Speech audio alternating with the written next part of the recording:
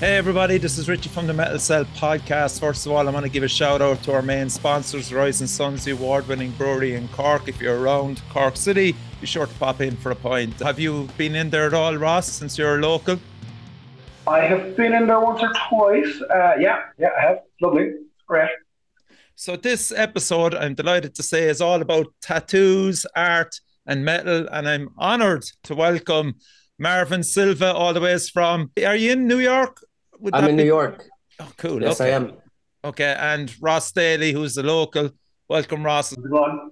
Yeah. Are you looking forward to this? We'll see where it's going to bring us, man. Yeah, I was doing a bit of old research on metal now. I was like, shit. I was preparing myself last night by watching Machine Head live with Dynamo in 95. Oh, you were? 95. I was. Fucking 95. hell. It's better than I remember, actually. It's fucking amazing. Yeah.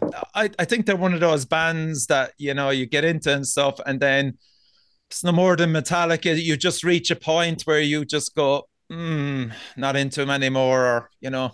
Yeah, I mean, I think the first kind of three albums, Absolutely. and then I dipped back in again when the Blackening came out. That kind of brought me back in for a while. But I mean, their musicianship alone is just fucking outstanding. Yeah, it is, isn't it? Marv, would you be a Machine Head fan at the start, or? You know what? To be honest, I never got into Machine Head. I heard them. I just never really got into them. Okay, cool. Okay. Yeah, all throughout high school, I just listened to mostly extreme metal, you know, Right. black metal, death metal. And I kind of just was blindsided by everything, you know, by that, and didn't pay attention to much of everything. Yeah. To my detriment, because I wish I did know more. Do you know what? I probably would be guilty of that as well, Marvin, to be fair. You know, I missed the initial Machine Head buzz, but as Ross said there, the Blackening was fucking some album. Yeah. Yeah, it's savage. Yeah, it is. I think Machine Head, you can't not appreciate the musicianship of Machine Head. What's his name? Rob Flynn is a fucking genius. Like, he's a genius, but he's a dick as well. Like. Yeah, he's a bit of a character. Right? We've loads to cover, but I just want to find out how the friendship started between yourself and Marvin. Okay. Marvin, do you want to take that? Well, Ross did a guest spot at the shop that I used to work at here in Long Island, New York. Okay. And we even meet, Ross? We worked. Yeah, I know you were working at one end of the studio and I was working at the other. We kind of working. We were both working, but I think Leanna might have been in between the two of us, and we were just busy. But I'm sure we said hello, and then we kind of got to know each other online after that. Right. And I pointed you towards the beach, right, where you were staying. Yeah. I don't remember. Yeah. And then you came over, to, was it the UK? You came over to the UK for a convention, and you and Shane came over to us and guested in our studio. Yeah. Quietest guest spot ever, but you came over anyway. It was great. Yeah. Marvin, so you were in Ireland, yeah? I'm sorry. Yeah, I visited. I always wanted to visit, and I found out that Ross is from Ireland, so I'm like, that's my ticket. Wow. Excellent stuff. And where were you originally born, Marv? I was originally born in the Philippines. Philippines, okay. Yeah. And when did you move across then? When I was 14. Okay. I moved over. Had you a healthy interest in art at that stage? Oh, yes, absolutely. I would say maybe an unhealthy relationship with art. There's nothing unhealthy about art, man. Drawing and not paying attention to class. Excellent stuff. So then you settled in America, is it? And what part? Mm-hmm. Yeah, man, I settled in New York. Okay. And then once I've rooted myself here in New York, it's kind of hard to leave. Man, do you know what? I was only over New York last weekend. Oh, you really? Yeah. Oh, wow. It was amazing. My first time I've been to Pittsburgh, New Orleans, plenty of other places in around America, but never to New York. And it just blew me away, man. Yeah. It's pretty crazy. It is. And you know what? The craziness, for me, it didn't matter as such. Uh-huh. I enjoyed it. I loved it. We were only over there for 4 days. It was just too short, actually. Yeah. And did you get any gigs in when you were over there, Richie? It was a kind of family holiday, but I had everything picked out in case I was sidetracked accidentally. Unfortunately, I didn't get anything, but I did get the Duff Spar, man, and that was just amazing in Brooklyn. Wow. Yeah. That's a good metal bar. Yeah, since we're on about art, man, that place is just a temple to art, especially heavy metal art. Uh-huh. Yeah. Yeah, it's Mecca. And Ross, so you've been back and forth to America how many times, my man? I worked over in New York. I can't even remember when it was. It was a good few years ago. But I've also gone over working in California. I did a tattoo festival in California called Music. Okay. It's run by what's his name? Your man, the drummer from Blink 182. I can't remember his name, but he organises it. And the reason I went there was because Deftones were one of the bands playing at it. Okay. So I tattooed on the same bill as Deftones. That's amazing. And I love the connection as well between, and we'll all take a delve into it. We might as well do it maybe now, even the connection between heavy metal and art and your profession. Mm-hmm. Certainly as well. I suppose maybe from my point of view, my first kind of inkling in relation to tattoos and stuff would be the bands that I was following. I suppose Slayer, Sepultura, all those bands, they all were inked up by Paul Booth. They were. Yep. Of course, as you know well, Ross, the only way we'd have any connection with the American scene, especially in relation to tattoos and pictures and stuff, was through Metal Hammer and Kerrang. And seeing these lads sporting this amazing artwork. Would that be something that you, as a teenager growing up, Ross, would that have been inspiring for you, looking at Paul Booth's work? We'll just take him, for example. 100%. Like, I've been tattooed in Paul Booth's studio for that very reason. Like, I got not by Paul Booth, but I got tattooed in Last Rites in New York because I was no way. Cool. 100%. Yeah. Oh, I got tattooed by a guy called Toxic. He's a Swiss guy. But like I remember Kerrang, probably mid to late 90s when they did Tattoo the Planet, and it was Paul Booth. That was a festival, wasn't it? Yeah, and it was in conjunction with Paul Booth. So I remember seeing Paul Booth and seeing, like, he did all Kerry King's tattoos. Yeah. He did Phil Anselmo. I remember I have a photograph. I have it somewhere still from Kerrang of Phil Anselmo being tattooed by Paul Booth in the original Last Rites, and he's reading a book looking all kind of booky. I know that picture.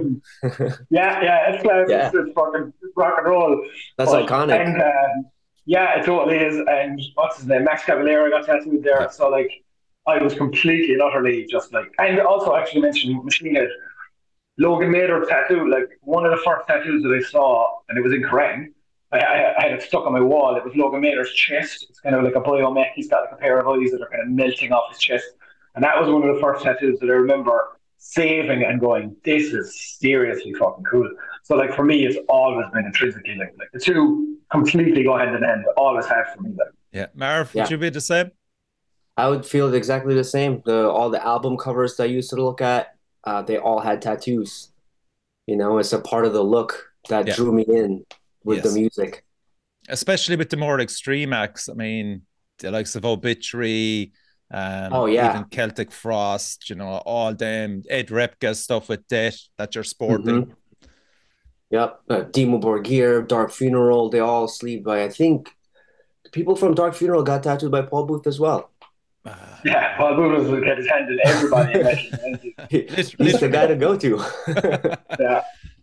I remember, like, being in my teens, you know, because you would have that amount of time just in your own room, just trying to draw these album covers and replicate, you know, what you were seeing. Obviously, you never could probably get it right because you didn't have the exact inks and everything that these lads had access to. How did both of you know, we'll say, that a career could be possible in that? Was there some switch went off in your head that went, oh man, maybe I can actually do this full time? Because it's not an obvious profession back when we were, we'll say, going to school and stuff. Certainly not in Ireland anyway, Marvin. Maybe you could take that first, Marvin, and I'll throw it on to Ross then. Oh, yeah. Actually, I didn't pursue tattooing. It kind of just, like most of my artist friends, fell on my lap. Okay. I was going to school. I was actually one semester away from getting my bachelor's degree in business management and audio production, which was not my passion. I just wanted to be around music, you know? Okay. But it happened to be a jazz music school. But I also at the same year bought a cheap setup, I'm sad to say, off of eBay. It's It just a starts tattoo myself, you know? And then I became obsessed with tattooing in general. That's all I thought about, right? To a point where I ended up cutting class and I was tattooing my friends in dorm rooms. What? Are you serious? What Yeah, age? I was 18, 19, and then around when I was 21, I decided to leave school and pursue tattooing and then got an apprenticeship. And then all those people in the shop were all rock and rollers, punk rockers, and I was like, these are my people. Yes. You found your tribe. Yeah, What yeah. year did you start? What year did you get that machine there? To 2004. That was Wow. me. Yep. Oh, really? 2000. Yeah. Same time. Yeah. Yeah, same year. Yeah, You same too? year, yeah. Oh, Yeah, cool. yeah, 2004. Yeah, 2004. My mom was not pleased. Of course. And see, this is the whole thing because like tattooing isn't your average job, obviously. Oh, But it's the passion and like you could always maybe push aside a parent just saying, oh, it's art and that I want to study art. And, but like there was a lot of probably conflict in your house in relation to where you were at the time, Marvin, in taking that leap of faith and trusting your skills to jump at this profession. Yeah. Did it yeah. cause a lot of tension at home? No, it was more. It honestly felt natural to just jump in and kind of ask for apologies later. I love I it. didn't even tell my parents that I didn't sign up for the last semester of school until they were like, "Oh, are you all set for for school and everything? Did you get your classes in order?" And I was like, "About that, Wow. I didn't sign up." Oh, Like man. what? Yeah. Jesus. But And fortunately, I had very supportive parents, good. That's what and I was good. and I was and going to they knew say. I Yeah. wasn't they knew I wasn't a stupid guy. I wasn't just gonna drop what I worked hard for just for something else. Yeah. That wasn't gonna really evolve into something bigger. I felt it more in my gut than anything. I had no plans. I just knew it felt right. Okay. Okay. Ross, Ireland was very different back then. Yeah, Certainly going into profession as a tattooist probably would have been frowned upon in a lot of ways. yeah. Maybe you could just talk about your own journey up to a certain point, we'll say from school onwards. Well, I went to school in Middleton for the brothers, and I actually, you know what I did? I was a chef. I studied to be a chef, and Okay. I was just like, it was an after school job, and I was all right at it. So I was like, fuck it, I'll just do this and go to college and become a chef. Right. And all the while I was doing that, I was playing in metal bands. I was drawing constantly, designing kind of album covers and T-shirts, and just I was interested in all that. But I was working in the meeting place in Middleton, which Oh, was yeah, like a great spot. kind of popular venue, and I would have been playing gigs there and all that kind of stuff. And I hung around with a lot of bikers because it was a meeting place Yes. who all had tattoos and were all into that. So I was kind of just becoming intrinsically linked with this kind of, cultish kind of at the time underground kind of society. But I had a buddy who was like heavily tattooed, and even like back then, there weren't that many people who were heavily tattooed. But No, he they weren't approached me, actually. Yeah. yeah, and he said, "Look, Marvin, Sons of Anarchy, that Yeah, show. yeah. I never watched it, but I know that. You know the thing. Okay, so we had our own miniature Sons of Anarchy in Okay. this small town, Middleton, where Jameson is. There was always these bikes and Uh-huh. bikers in yeah." there. That's what Ross is on about there. Yeah. Yeah, Okay. I'm very rock and roll. But yeah, one of my buddies, he just said, "Look, you should be a tattoo artist." He was like, "You're really good at drawing. I've seen your artwork. Why don't you become a tattoo artist?" And that was the first time I was like, "God, maybe I could." I was 17. I was still in college, and I kind of Man, you were dabbled for a so young. while. Yeah, I was a baby, but I dabbled for a while, and nothing came to fruition there. The tattoo artist who kind of let me hang out at his studio, he fucked off to Sweden, I think. I remember turning up at his studio like after college. I used to hitchhike down to another town called Youghal, and I Guess just where go I'm down and from. hang out. Oh yeah, there you go. And he basically just wasn't there one day. It was like a closed sign. I was like, oh fuck it, that's it. I'm not going to be a tattoo artist. So I went off, finished my chefing, Right. and then I was offered an opportunity to put my designs into the studio in Middleton. Dennis Dennehy, a dude from Middleton, who was running the studio, who's a biker, not a tattooer, but kind of like a patron of the arts. And he just said, look, do you want to give it a go? And he bought me my first tattoo machines, and I was lucky enough, there was some great artists working in the studio, so I started immediately with an apprenticeship, like, so I was haunted, like, I was really lucky. It was just right place, right time, like. Mm-hmm. The guys that you served an apprenticeship with, Ross, are any of them still doing tattoos? Well, I mean, it was actually a lady who taught me how to tattoo. Karen Russell is her name. She doesn't tattoo anymore. She's from Whitegate. But Karen had a studio in Dublin called Sacred Art, which was kind of arguably one of the first proper custom tattoo studios in Ireland, like doing proper, like really serious tattoo artwork, custom Japanese work and old school and all that kind of stuff. And she happened to just move back down to East Cork just when I was looking to learn. So I kind of got this apprenticeship under Karen, not realizing who she was. She was kind of tattoo royalty, like, in Ireland anyway, for sure. Okay. She'd started actually learning over in San Diego in California, way back in the day, like.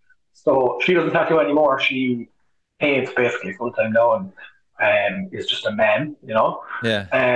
But there was another guy, Raoul, who was working there. He works I think he's in Austria the last time I checked. Okay. Raoul had a studio in Cork as well. But yeah. So a lot of talented people, I would say. It wasn't a kind of a community that would have got a lot of publicity or anything like that. I'd say, Ross, it was predominantly word of mouth or seeing lads with sleeves or... I love that. Would that have been the case at that stage, Ross, yeah? Oh, totally. Yeah, totally. Like, I mean, even the idea, if I think back to now when I started tattooing, the concept of the likes of social media and stuff like that was just so far removed from what we were doing. Like, we were making tattoos. We didn't have the internet. We didn't have photocopiers. We didn't have any of that shit. We were just drawing, making tattoos. And you had to hope that you maybe would get a tattoo in a magazine or you maybe get to work at a convention. And it was just word of mouth. People saw your art walking around and that's how you do it. It was totally, and it was kind of still underground. Like, it wasn't like definitely underground. It was like, they weren't all crims, but like there was some dodgy fuckers getting tattooed. Like. That was magical, though, right? That's where the magic was. Oh yeah, it was class. Right? I loved it. Absolutely.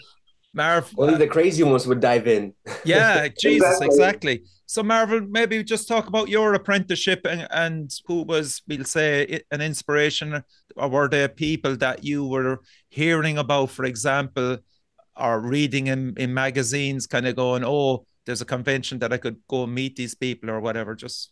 Yeah, the first names that I actually heard were Paul Booth, Guy Aitchison, Philip Liu. Those were my top 3 idols back then, and they still remain up there for me. Okay. And because they were the only ones that I saw all the time in tattoo magazines, mostly, that drew my attention. Paul Booth, naturally, because of the dark images associated with heavy music, and that drew me in. And from there, obviously, the more I learned about tattooing, the more I learned to appreciate certain styles in tattooing. And then it actually opened more things for me artistically. I started to paint. I started to look at other forms of art, pinstriping in cars, all these things that tattooing glued together. Okay, yeah, because that's a side people wouldn't obviously think about.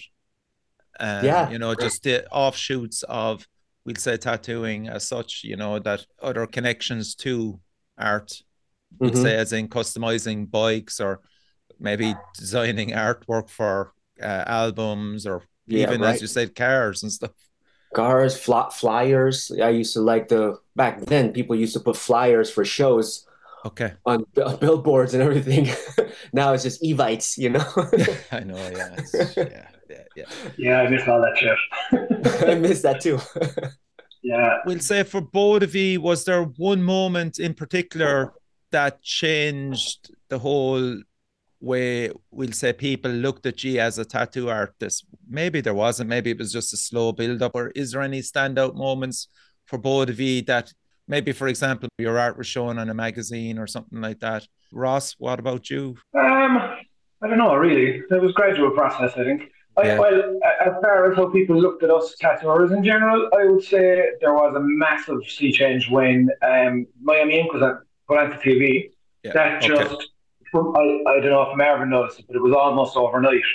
It changed the game entirely. Yeah. People were coming into the studios, regular Joes were coming into the studios, mans, and they were like, they had the terminology. Like they were asking for sleeves and half sleeves, and they were saying black and grey, and like they just knew shit that you only learned if you were working in a tattoo studio or if you were watching Miami Ink. And that to me was like a huge thing, and it did change the way people, in general, regular people would look at your what you do. We were suddenly more kind of accepted, like, and it got a little bit less metal, which kind of annoyed me. yeah. It got a little bit more commercialized. Yeah. Would you agree with that, Marv? Definitely Miami Ink. I remember being an apprentice and watching that show on TV and really studying every episode, trying to get whatever I can out of it. Minus drama and stuff, but I watched all that. I soaked all that stuff in.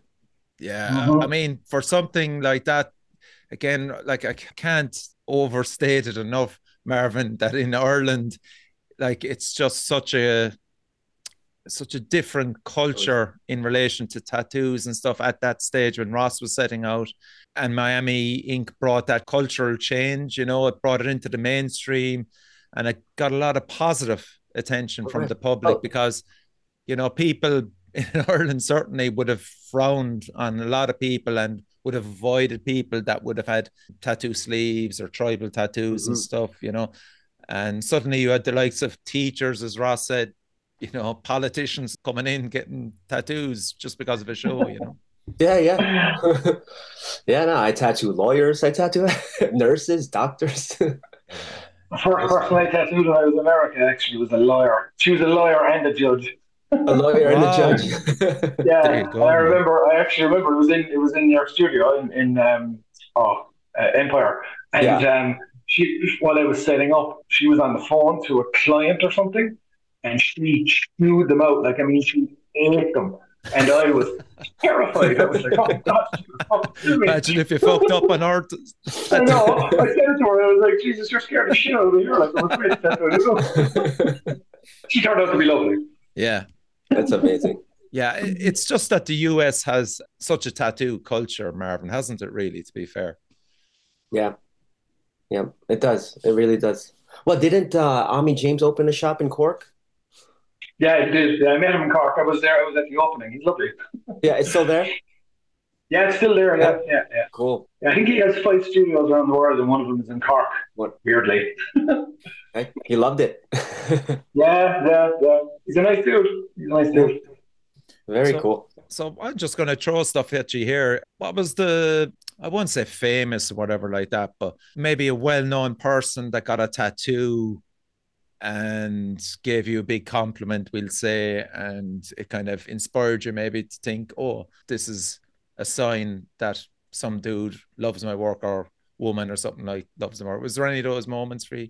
For me, I remember there's a guy called Charlie Horman. He's a friend of mine, really good tattooer. He's a Spanish dude. I think he works in Austin, Texas now, but he had a studio in Valencia. Okay. And Charlie started tattooing a few years after I did, but he's if you look him up on Instagram, he's a genius.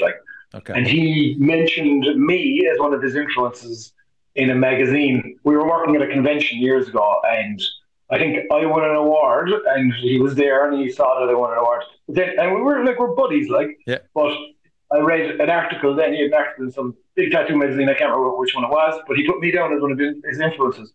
And I was like, fucking hell, wow. There you go. For me, it's not somebody who's famous, it's just my peers. If somebody if one of your friends who's a tattoo artist wants you to tattoo them, that always, first of all, scares the crap out of me because they know what you're doing. Yeah. But it's a massive compliment. That to me is a huge compliment. Yeah, perfect. Yeah, that's a great example. Marvin, have you something like that? I tattooed, I would say the most...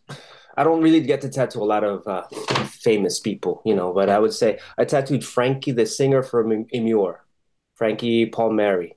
And at the time when I was tattooing him, he goes, "Oh, I'm gonna blow you up. Let me. Do you have a Twitter account?" And I'm like, "Man, I don't have Twitter. I had Instagram, and it was new, and he didn't have Instagram, so he couldn't promote me." You should get on to him now.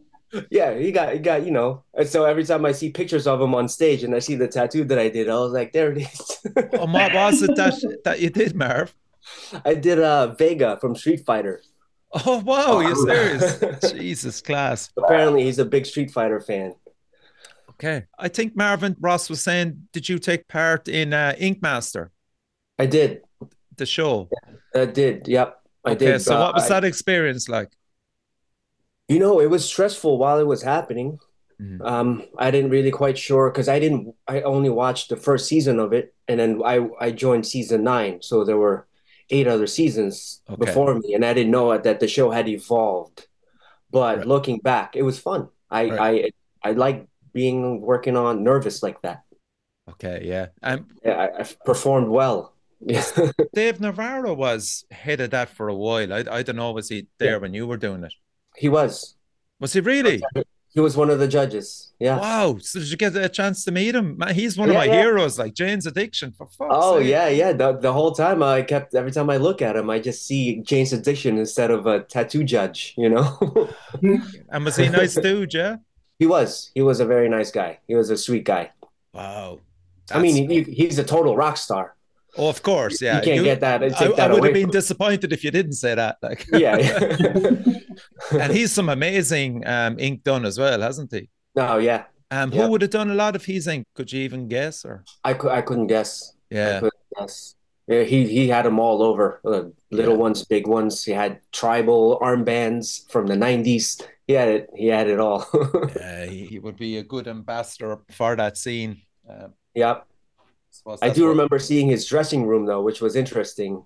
Go on, compared to all the judges' dressing rooms. The tattooers' dressing rooms were like skateboards and punk rock albums and stuff like that. His dressing room consisted of just guitars, candelabras, and painted black. Brilliant. It was pretty cool. That's class. Like working under that stress, people are competing against you. Just kind of give us a format to the show. I had to come up with an idea and then tattoo that on somebody. So they sprung up the ideas on us. No warning or anything. They gave us. So you meet your client for the day. Right. You meet that person within minutes of tattooing them, practically. Wow. And then you kind of just have to think on your feet. And they gave us a total of 3 hours to draw and compose their designs, and then 6 hours total to tattoo it. Was it 3 hours? It was 3 hours you got for prep. So I was wondering how long you got for prep. Yeah, 3 hours, and that included lunch. Oh yeah. Yeah. So some days I had to pick between continuing to draw or eat. And if I don't eat lunch, I don't eat for another 12 hours after that. Yeah. So there were times, because I did the show with Tommy, there were times that I'd be drawing, and then he would be feeding me French fries, Wow. It was good fun. It was fun. Yeah, looking back. I'm sure definitely what you can take from that certainly improved you 100%, I'd say. It improved my decision making and what's important in the tattoo, and what'll not necessarily rush and make the process quicker, but more efficient way of working. Right. Okay. Take away bells and whistles and only keep what's necessary to make a successful tattoo. And how about the dynamic between yourself and the customer, maybe on the show, and then how you approached it afterwards? Was there any change in that? We kind of kept, as far as the dynamic of the customers and us. We told them to, for a second, try to ignore the cameras and the production crew, and let's just focus on making a cool tattoo and be on the same page. Yes. And then once we settle, because sometimes the hardest part is settling down on a design for the person. Okay.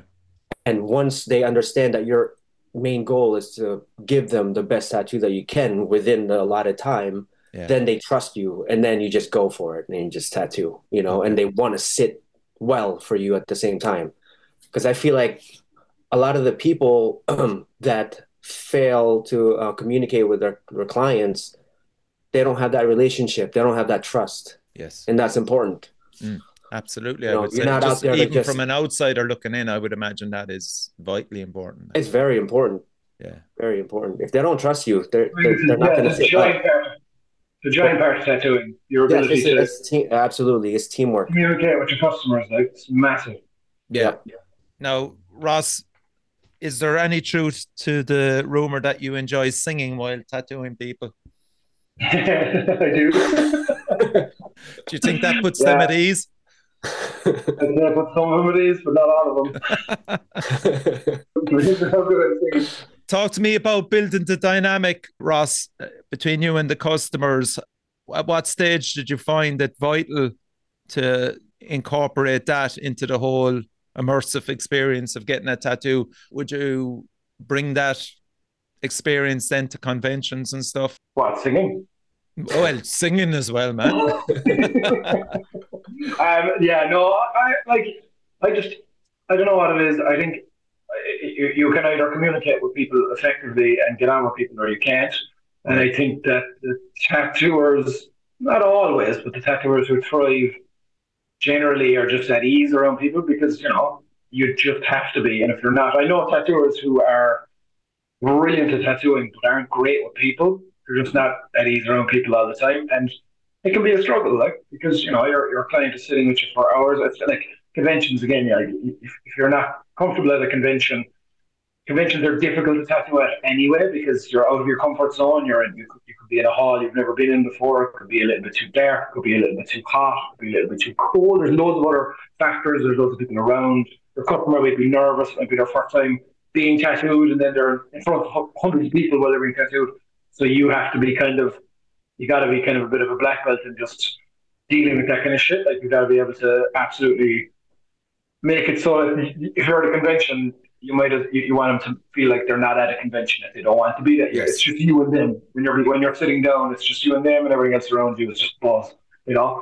But you do, like, generally you figure it out as you go along. Like, but sometimes people will ask, like, tattooers talk amongst themselves about how we can make this experience better for ourselves and for our customers.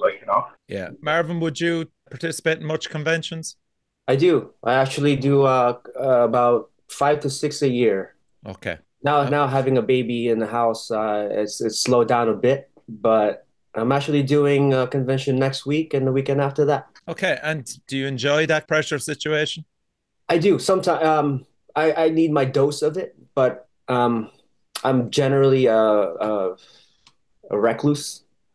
Being an artist, I spend a lot of time alone with my own thoughts and my art. So once in a while, I need that balance of chaos. Yeah. And I just go out there and I talk to people, but by the end of the weekend, I'm exhausted.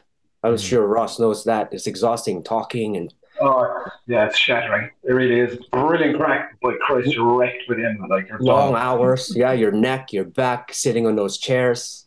Yep. Yeah, your liver. But then you sign up every year. And what, for example, would be the benefits, apart from obviously getting your name out there as well? Can you make a lot of money in these conventions, for example, or is it more important just to get your name out there? Or is there other things that people mightn't know about tattoos and conventions in relation to how each guy approaches it? Or yeah, for me, it's networking. Okay. I don't do it to make money. I do it because, first of all, if you go to a convention abroad, you're going on holidays. It's like a working holiday. Brilliant crack. Right.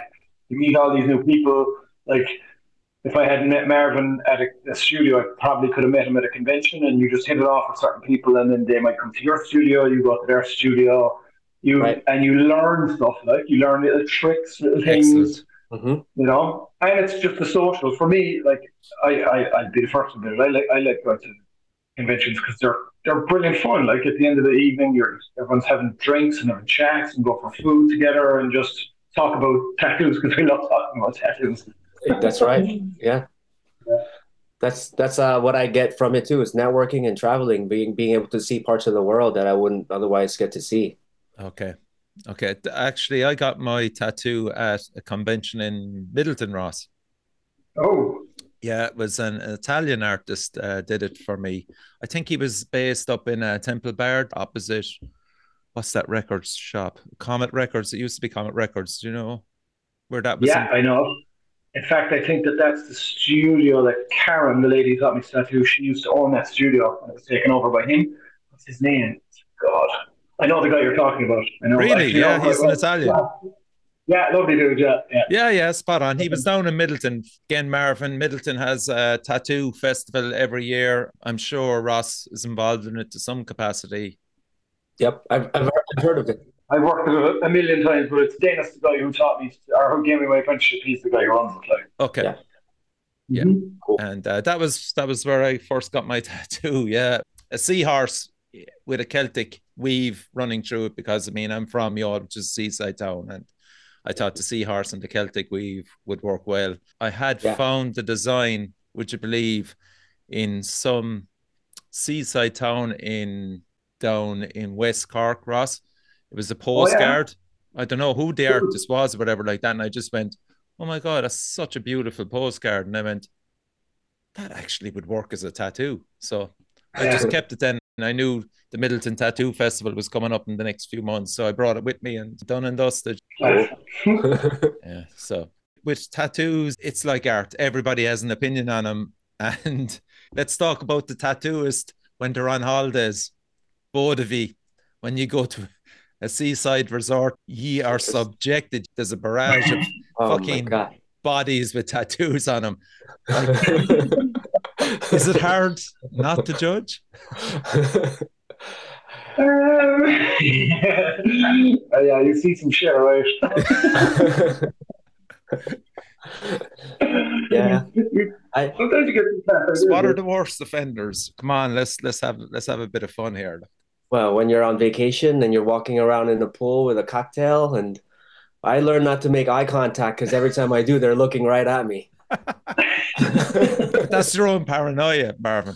Yeah, maybe it is. It is. So I've over the years, I've learned to tell myself to just embrace it all. And when somebody comes up to you at a bar or something and shows you a tattoo that they love, and it's absolutely like the worst tattoo you've ever seen, and you have to try to. It's like if a band is terrible and they come off stage, like, you know, a local band or whatever, and you have to go up to them and you know one of them or something, and you have to say something. Yeah. You have to go, God, he were loud, you know, like, yeah, right. Certainly a tattoo. I've been at a wedding. I've been at a wedding and somebody found out I was a tattoo artist, and the guy literally stripped his pants down so he could show me. It became a consultation at the middle of a wedding. I was like, this is not the right place. Fucking hell, man. I love it when somebody shows you a piece of their arm that they want to get tattooed on, but there's nothing on it, so they're just showing you their fucking arm. Like, I know what your arm looks like. That's a great arm. I just want to show you, and you're like, okay.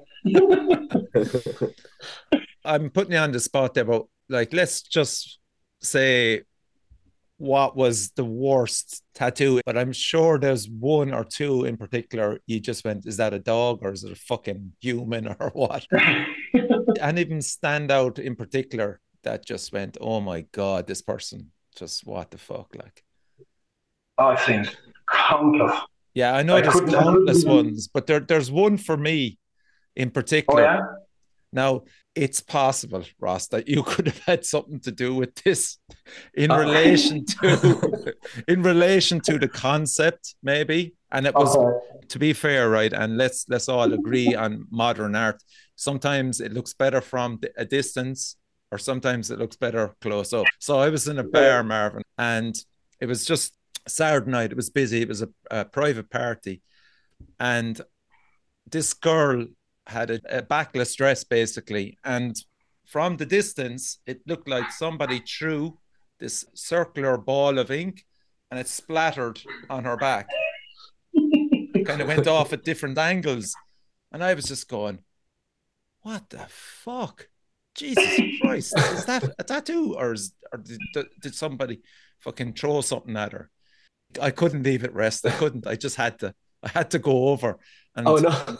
And what it was, Ross, apologies if you did have anything to do with it, because obviously it's only down the road from Middleton. But what it was a fucking bagpipe. Oh, yeah, no. I never did a bagpipe. I can state that for the record. Thank you. So you're not, but that's what, do you know what a bagpipe is, Marvin? Do you? I'm sorry? Do you know what a bagpipe is? Yes, yeah. I love the sound of a well played bagpipe. Yeah, exactly. Yeah. So this girl had a fucking full-on bagpipe tattooed over the whole of her back, and you know the way it kind of moves out, like like the pipes. So that's what it was. But I was looking at it from the distance, and I was just going, "What the fuck is that?" And it was only when I moved in close I realized then it was a full-on bagpipe. Oh man, poor girl. It looked like a Jackson Pollock. I did a tattoo of Jesus sitting on a wooden chair playing the bodhrán. That was a fun one. Oh my God. You got to think on your feet sometimes. And that was specific, obviously. Oh, that was a very specific request. Yeah. Marvin? Yeah. Go on. Give us one. Oh, I can't think of something that I did that I'm not proud of. No, Jesus, not what you did. Tattoos that I haven't done. Yeah, weird one. Strange one. Oh man, there's so many ones that I, like you said, you got to think of the silhouette of the tattoo. If it doesn't look good, it's not going to look good either. I think of the silhouette, like you said, like the Jackson Pollock bagpipes. I haven't seen much of. Most of my tattoos that I see out in the wild are bad, to be honest. Yeah. And like Ross said, I just say, oh, that's great. That's a tattoo, Yeah. But like what I can say, sometimes I mean, especially in the early years of my career, looking back, because I keep all the photos of the tattoos that I've done, and I'm like, sheesh, can you move away, far, far away? Yeah. Both of you are musicians. Both of you have played in a few bands, as far as I know. I know Ross certainly has. Marvin, we'll just maybe talk about you. Accomplished guitar player, yes or no? I used to be, I wouldn't say accomplished, but yeah, I did play with a band for about 12 years. I played guitar for a death metal band. Cool. And we played all throughout high school, all throughout college. We played shows, mini tours. It was great. It was great. But what I wanted from it required way more push than my friends were able to do. Okay. So that's what I love about tattooing. It's a one-man show. Yes. If I fail, it's on me. Yeah. But I do miss hanging out with my friends and playing a lot. Now I just play the guitar by myself at home for my kid. Okay. What style of music? It was death metal, yeah? It was melodic death metal is what we called it. More like bands like In Flames were influences, At the Gates. Okay. Yep. So that Swedish sound. Did you actually get to record anything or demo? Yeah, we did. We did record 3 albums. Wow, give us the name of the band. Do a shout out. Yeah, the name of the band was Utopia Banished. One of the albums is up on Spotify. Somehow it ended up there. Yeah, it's called Night of the Black Wyvern was our first album, and the other ones were EPs that we handed out, old school style, just handed out at shows by hand. That's cool, man. Yeah. Ross, countless bands, still singing. Yeah. I was in kind of 3 bands properly. Well, I mean, the third one I was still in. Yeah. I was in a band called 213 when I was like 19, 20 for about 2 or 3 years, maybe 3 or 4 years actually. It was kind of it was pure new metal, like it was kind of the tail end of the new metal there. Like I'm total new metal. I loved like Korn and System of a Down and Slipknot and all that kind of stuff back in the day. Like, so then I actually started concentrating on tattooing a lot more. Yeah. And then I was approached by Nono Presta. He's a guitarist with Cyclefly, they were a pretty big rock band in the 90s. And he asked me if I want to make a band. Yeah, fucking brilliant band. So I was in that Falling Feeling with him for about 5 or 6 years, I think. And we were I was listening to Creeper actually there lately, Ross. Yeah, it's a great fucking EP. Yeah, I love that. Cheers. Yeah, it was great fun actually. Yeah. I loved doing that. But again, like the band, like it's the same thing. Like things can fizzle just because everybody's busy and everyone has busy lives, and if it's not your job, it's just hard. Like, Yeah. and yeah, no, you know, we're in a band called Strafe, and it's not metal. Shock horror. It's the first time I've been in a non-metal band. There's definitely elements of metal in it. Like there's bits and pieces. There's one or two screens in it. Like, but it's kind of, I don't know what it is really. It's just music. Yeah. But yeah, I still love playing live. We've got another gig coming up soon, in May in the Pav. And yeah, I still absolutely love playing gigs and I love recording music. It's just, And that band is Strafe. Yeah, Strafe, yeah. We're on Spotify as well. Yeah, I'm looking forward to checking you out, man. It's going good for you insofar as that, like, you sold out the Sea Church. Sea Church. Yeah, Mm-hmm. Ballycotton. Yeah, and that was class. And you know what, man? I'll give you credit because it's not, obviously, as you said, your influences are there. Like there's Korn, Limp Bizkit, and they're all your influences. And what you're singing now is a completely different thing. But totally, yeah. As a singer, fair fucks to you, man. You have the vocal cords to do it, man. So it's great that you're getting that other side of you, that other creative side of you out of you, man. Be it through lyrics and expressing yourself again through music. Yeah. Thank you very much. Cheers. It's a lot scarier. Do you think that's important for you as a person to have another outlet for you artistically wise? Mm-hmm. Yeah, oh, for sure. It's definitely therapeutic for me. Like I do it, I kind of have to do it. Like I know I do get creativity out of my job being a tattooer, but I don't know. I just need to sing, and I've always been a bit of a I won't say exhibitionist, but I always liked performing. Like when I was a kid, I used to do plays and stuff. I just like being on stage. I love that feeling. Like so to not do it, I don't know. I have to be doing it in some shape or form if I can, you know. Mm-hmm. And luckily, my job and my life and my family life and stuff affords me the opportunity to be able to do it. You know, albeit part time, but I still get to do it. Like it's brilliant. It really is. There's nothing like being on stage, right, Ross?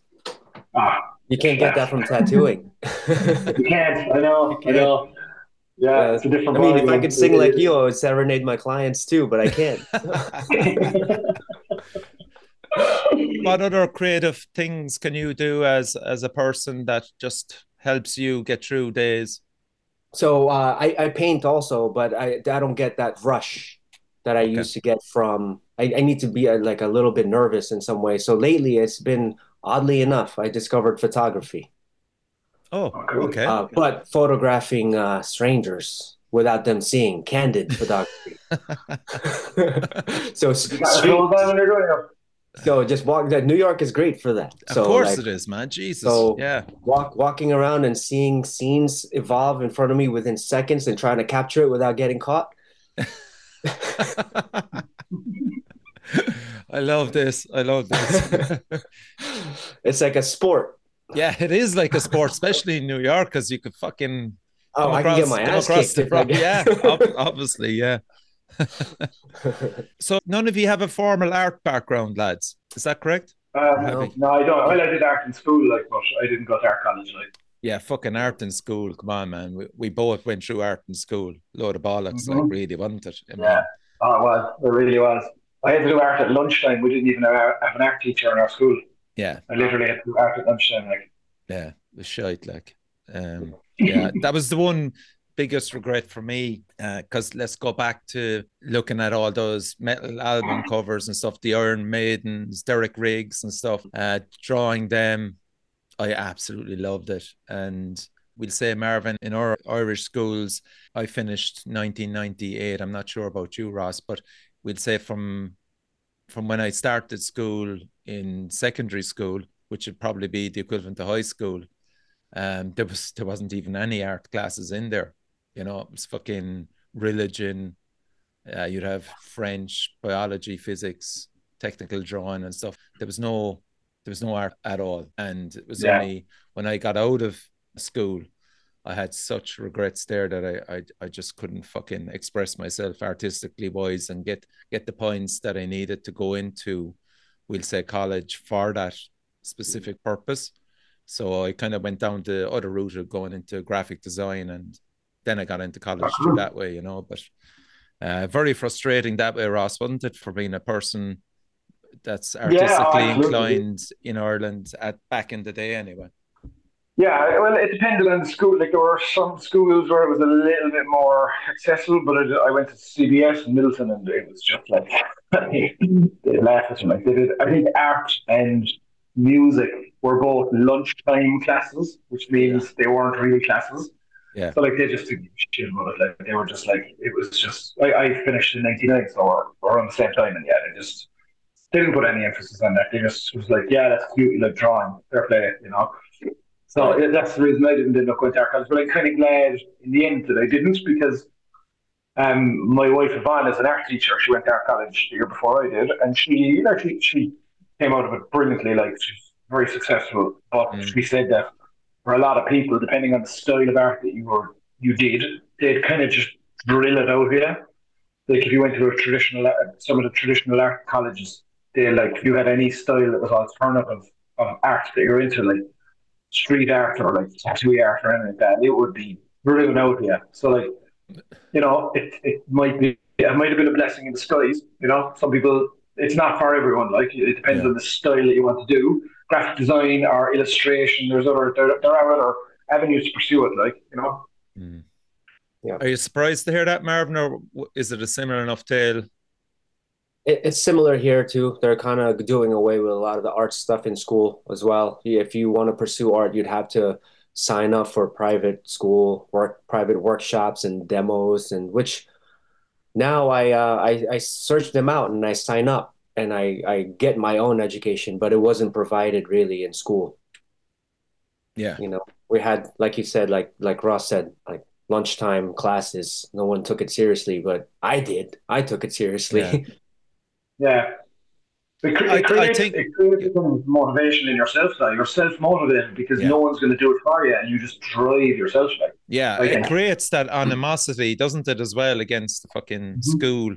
Oh, yeah. It's just like, fuck you, I'm going to do it anyway, you know? Yeah, right. Exactly. Yeah. So, Marvin, for those that haven't come across your style, how would you describe it to the viewers that are listening and watching? I do mostly illustrative style tattooing. Okay. I dabble in a lot of other styles like portraits and realism. But I find I excel and I enjoy the most illustrative. Okay. Yeah. Ross, similar enough, or? Yeah, I've leaned into portraiture a lot over the last kind of, how old is my daughter? 9 years, because I've got a child, and it's a lot easier to do portraiture prep-wise than it is to do illustrative stuff, because there's more homework. So that was one of the reasons. It's not like it was kind of on purpose that I was like, right, I want to figure out where I can do a little bit less homework when I go home at night, because any tattooer will tell you, like, they're working all day and then they go home. And depending on the style you tattoo, you have to go home, and you might have a sleeve to draw up for the morning. So you have to sit down. Yeah. You could be tattooing for a few hours or for the whole day, then go home and be up until midnight designing the sleeve. So that's why I leaned into portraiture. But I still do, because I work in a studio in a small town where everybody was coming in the door. Like, I kind of turn my hands to a lot of styles. The only style that I wouldn't really do now, because there are artists in the studio I work in who do it, is tribal kind of stuff, and the decorative I don't really do that much, but I love doing lettering. I love doing dark, anything evil looking, just because of metal and shit. I've always loved that kind of stuff, horror-y kind of shit, and I actually love doing like really bright colors as well. Always have. I'm glad you brought that up. A typical average work day, what's it like for you, Marvin? So I drive 1 hour to work each way. So I get to work from 12 to 5 or 6 is my usual day. And I get home and I play full-time dad until my kid goes to bed. And then I draw for the next day. And normally like Ross said, I'll draw till 2 or 3 in the morning. Wow, fucking hell. And then do it all over. And is that involving computers as well, or is it I draw on I have a Cintiq tablet, which is it's like an iPad, but a big pad. just because I like to draw with my shoulders. Okay. And I find that the iPad is mostly for the wrist, Right. Like I do miss drawing on paper, but then if I draw something on paper and I bring it to the customer and they make changes, it takes so long. Wow. There you So go, with man. digital, it's quicker, so it's more time efficient with time to do it digitally. And so, that's what I do now. Digital everything for now. And how much time then would you set aside for, we'll say, social media during Like a you mean day? like scrolling and stuff like Well, you that, could scroll as well and look, or but research. but like trying to get your name out there. I try to any tattoos that I'm proud of that fall under the style that I enjoy a lot. I post it immediately. Okay. There used to be, I thought there was a technique in posting, but nowadays with the algorithm and everything, I really don't understand Yeah. any optimal time to post anything. Yeah. So I just post whenever I finish. Okay. Yeah. And again, would much time be set aside as well for trying to figure out appointments with customers? Is that an ongoing basis as well for you? It's yep. Yeah, so I book out a few months at a time, and then I close the book so I have time for my family. So when I set my schedule, I make sure that I have set times or days off for my family first, Okay. and then everybody falls around that. Okay, that's a good insight, man. Ross, are you similar enough? Yeah, fairly similar. Yeah, I work Monday to Friday now, but I don't like regular tattoo hours are around 12 to 6, 12 to 7 kind of. I work I start at 9 and finish around 3 or 4 because I've got small kids, they're both in school and I like to see them. Yeah, So I drop them to school in the morning. Both of my kids go to school in Middleton, so I just drive straight to Middleton. So I've got like a 10-minute commute, which is great. Yeah. And yeah, I work all day. Like I said, I do a lot of portraiture now, so a lot of the stencils that I make, I can do digitally. And there are like apps and filters that I can use. Not all the time. A lot of the time, I might have to make it by hand. That can take a few hours. And then I do quite a bit of freehand work, which means if my customer comes in the morning, I will prep their arm and I literally draw straight onto their arm with Sharpies, like markers and stuff. I'll draw the design there and then. I might have an idea of what I'm going to do, but like if it's Japanese or if it's lettering or some horror stuff. Like I can just sit down and just like I might have sometimes I have reference, sometimes I just sit down and just draw. I just draw straight onto their skin and then tattoo it on. Like I always learned that because the lady who apprenticed me, she did a lot of freehand work, so I started that from the very beginning. I was always comfortable with freehand, which is handy again because it's like less homework. But and then sometimes I just gotta sit down and I've got design to do up and but you know what? It is work, but at the same time, if I wasn't drawing for work, I'd be drawing because I love drawing. Yeah. Like I'll put a podcast in my ears or stick some music in my ears and I'll just draw, or I have the TV on, I'm sitting on the couch with my wife, just watching TV and just drawing at the same time. Yeah. So for both of you, then there's no big struggle with workload or anything like that. You seem to have over the years got the right balance in place now because both of you, as you said, have families. Yeah. I mean, it ebbs and flows, but generally, for me anyway, it's it's grand. I mean, you've got kids, you've got a busy life no matter what way you do it. So like, you just gotta try and keep the balance. Yeah. Nothing happens spontaneously nowadays. Everything has to be pre-planned. Unless your child decides to do something spontaneously, which case right. a lot. The majority of your clients, I suppose, Marvin, you're slightly different because you live in New York. Would there be clients travel in to get ink done? Once in a while from other states. I've had other people from other countries travel too, which is such a amazing and nerve-wracking experience because you want to make it worthwhile. Yeah. And how does that work then? Would they email you a rough concept? And okay, just talk us through that. They just email me an idea, and if I'm lucky, they just let me make art for them without much direction other than their ideas. That's how I strive. I don't like too much instruction. I just like a loose idea and the freedom to design it. And after a few years of doing that, I feel like I've gotten enough of a reputation to they people know my work or what they're getting themselves into. Yeah. You know. Yeah. Ross, same question. Yeah, I've got people come from. I mean, obviously people from all over locally, but yeah, I've got people coming from abroad. I had a dude who came from Australia for a back piece. Wow. Did his whole back then. Yeah, What he was stayed that over of? here. It was, God, what's her name? It was the artwork of a lady who does this really cool gothic vampiric design work for like band t-shirts and band and like album covers and all this kind of stuff. Frances something, I can't remember her name, but it was a piece from one of her pieces of artwork, and it was his full back. So he stayed in Ireland for 3 months, I think. What? Wow. Yeah. He bounced around. He went over to the UK for some gigs, and he hung out. He was staying with a friend of his and stuff. But yeah, apart from that, you get people who are just coming on holidays, want to get tattooed in Ireland while they're here, or sometimes people come specifically, and then everyone else is from around. Mm. Yeah. How would you cost certain jobs? Is it just through, we'll say this, the detail, the time it takes? Give me a rough idea. Yeah, it varies from piece to piece. It depends on the size of the piece and the Yeah. intricacy of the piece. Like, it's kind of like how long is a piece of string. I generally I like to speak to my customers about all that when they're in studio, because there's just so many variables. Yeah. That it's like sometimes people are ringing and go, I want to get this thing, and they're like, how much is it going to cost? And it's kind of like ringing up a car sales place going, I want a black car, how much is it going to cost? Yeah. And they're like, talk. Yeah. Yeah. For me at the shop, I just do by the hour.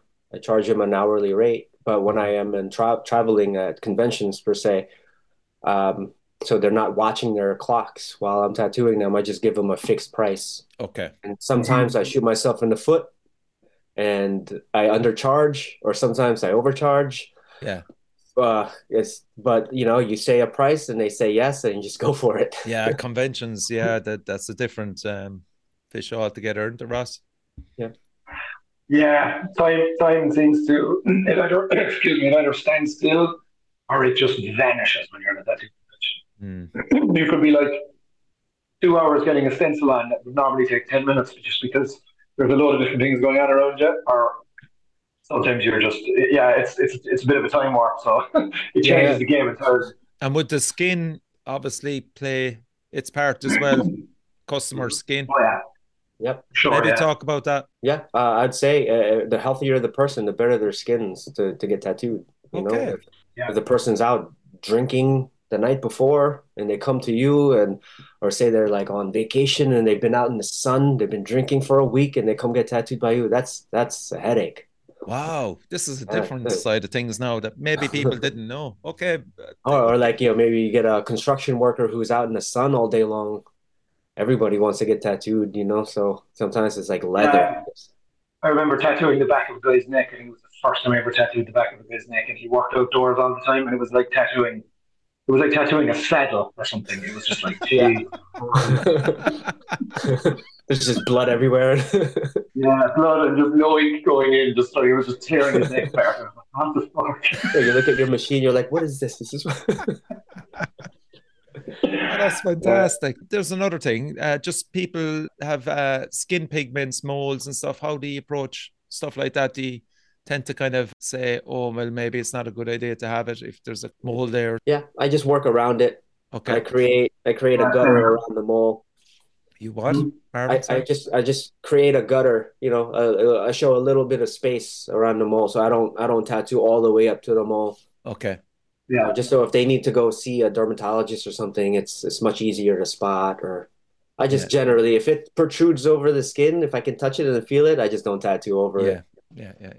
Once in a while, though, I'll see a whitehead or a pimple. I'll just go over it. Difficult customers, I presume. Well, I hope they're not as frequent as they were initially when the whole tattoo boom came out. Is it an ongoing thing, like dealing with the public as As I have known, doing various jobs is the worst fucking job in the world a lot of the time, because people arrive in there, man, with fucking moods, difficult customers. Is there a way of dealing with them, especially as a tattoo artist? When you're self-employed, you can just tell them to fuck off. Yeah, Right. okay, that's good to hear. Yeah, right. Yeah, Yeah, I've only ever had to do that maybe twice. Okay, I'm lucky because I work in a studio in a town that people come to get tattooed, and it's not like they're not walking in off the street generally. yeah, Like if it was in a city, it's a different story. If you're like in London and there's just you're on a high street, you can just wander in. yeah, That's when you're dealing with people, not just because it's London, but that's an yeah, yeah, example. Where you're just dealing with a large population of people and they just wander in because they see a tattoo studio and you can just get any crazy fucker. Whereas generally in a custom tattoo studio, I don't know if it's the same for you, Marvin, people they come to you because they're serious about getting tattooed and they know what you want, what you're doing on them. So yeah, generally, for the most part, they're happy to get tattooed by you. They're happy for you to do the work, and they're cool. They're really cool. They're yeah. they're your kind of people. Like Yeah, for sure. Once in a while you do get the art directors and okay, can seem yeah, to relinquish a little bit of control. yeah, But you just kill them with kindness for a few times, a few sessions, and then sometimes you just have to part ways. You yeah. can't please yeah, everybody, and you just let them go. What about, again, you have to kind of use your sixth sense. Teenagers that come in off the cuff, hoping to get a tattoo and knowing full well that there's probably repercussions down the road with their parents and stuff like that. Do you have to be the father figure to some of them and put the arm around the shoulder and go, is this a good idea or not? Like, has that occurred? yeah. For me, yeah. Like there's certain tattoos. If I think somebody's too young, like if they're gonna, if an 18-year-old or 19-year-old person comes in looking for something on their neck, Or their and they've forehead got or no other something? tattoos or something, or they're like I'm just gonna say no. I'm just gonna say look, I don't want to do something that could have a really negative impact on your life. Brilliant. I've turned away Brilliant, Ross. Yeah. Yeah, for sure. neck tattoos, all that kind of stuff because I don't need to. And Yeah. it's just bad juju's for me. Like I'm like, and I'm nice about it and I explain why. And if they want to go and get tattooed somewhere else, cool. But I don't want to. It's not my cup of tea. Like. Yeah. Yeah, right. At least it's off your conscience, right? Yeah, and you're not trying Mhm. to fucking make a quick buck off some fucking naive person that, Yeah. Yeah. Exactly. Yep. yeah, lads, that comes with fucking years of doing it anyway, I mean, you could recognize the vulnerability in somebody like that, Yeah. Mhm. So let's finish it up. And what's your favorite place to travel and to tattooing? Marvin, over to you first. If dream place now, like, Dream place. yeah, Actually, to travel to and to tattooing. the Budget is not an option. Everything is paid for. I would love to go. I went to New Zealand a few years ago to Okay. tattoo, and Really? Yeah. that was an amazing experience. Hmm. I actually got tattooed there on my finger. Oh, class. Cool. But Is that a Maori weapon or something? yeah, Maori symbol. I honestly I didn't know what it was. I just went to an old fella and I said I want all four fingers tattooed, and he goes, "We'll do one." I was like, okay. But as far as like pretty, it's definitely a beautiful place to visit, and that was a dream for me because I'm a big Lord of the Rings fan. Oh, you did the So tour, did you? I did. My wife and I rented a car and just went all over. We did Wow. the convention, which was only 2 days, and then we fucked off for 2 weeks. Amazing. Yeah. So that's your dream. These are the things that tattooing can give you Yes. if you allow it, Yeah. Yeah. Ross, favorite place to travel to and tattooing? I'd love to go to Japan. I'd love to get It's a good tattooed. one. I want to get tattooed in Japan. I want to get a proper Japanese tattoo in Japan. Just because it's one of the meccas for, especially for like the kind of tattooing that we do now. Like a lot of it we owe to Japanese people, like sleeves and back pieces, and the blueprint for like modern day tattooing was set out by Yes. the Japanese, and Yeah. I just, apart from the fact that I just love the culture, I love Japanese food, so that's why that for both I'd love to tattoo there and I'd love to get a tattoo there. Yeah. Had you the chance to ever travel there, Ross? No, I've never been to Japan. The furthest east I've been is Cambodia and Thailand. Okay. Actually, back when I was still an apprentice, me and a friend of mine went over there. Jesus, nearly fucking 20 years ago now. It was class. It was amazing. We went to like Angkor Wat in Cambodia. You know, the big temples in the middle of the jungle and stuff. Yeah. And went and did all the islands and did like scuba diving, and it was an amazing experience. Like I think we went for 7 weeks maybe altogether, but it was just going to the like Southeast Asia was incredible, but I'd love to go further east. And so, like it's so far removed from our culture, Yeah. like It Western is. culture. I'd love to experience it. Like I love going to places that are vastly different. Like if I go to a country and I see something on the menu that I don't recognize, I want to eat that because I want to see what it Yeah. is like. Yeah. Yeah. You Yeah. know? Yeah. I'm glad you brought up about Japan and, you know, the historic culture. Is it something that both of you are fascinated in relation to your professions as tattooists, that Absolutely. you kind of look back to sometimes maybe to be inspired going forward? Would that be Yeah, Absolutely. okay? Yep.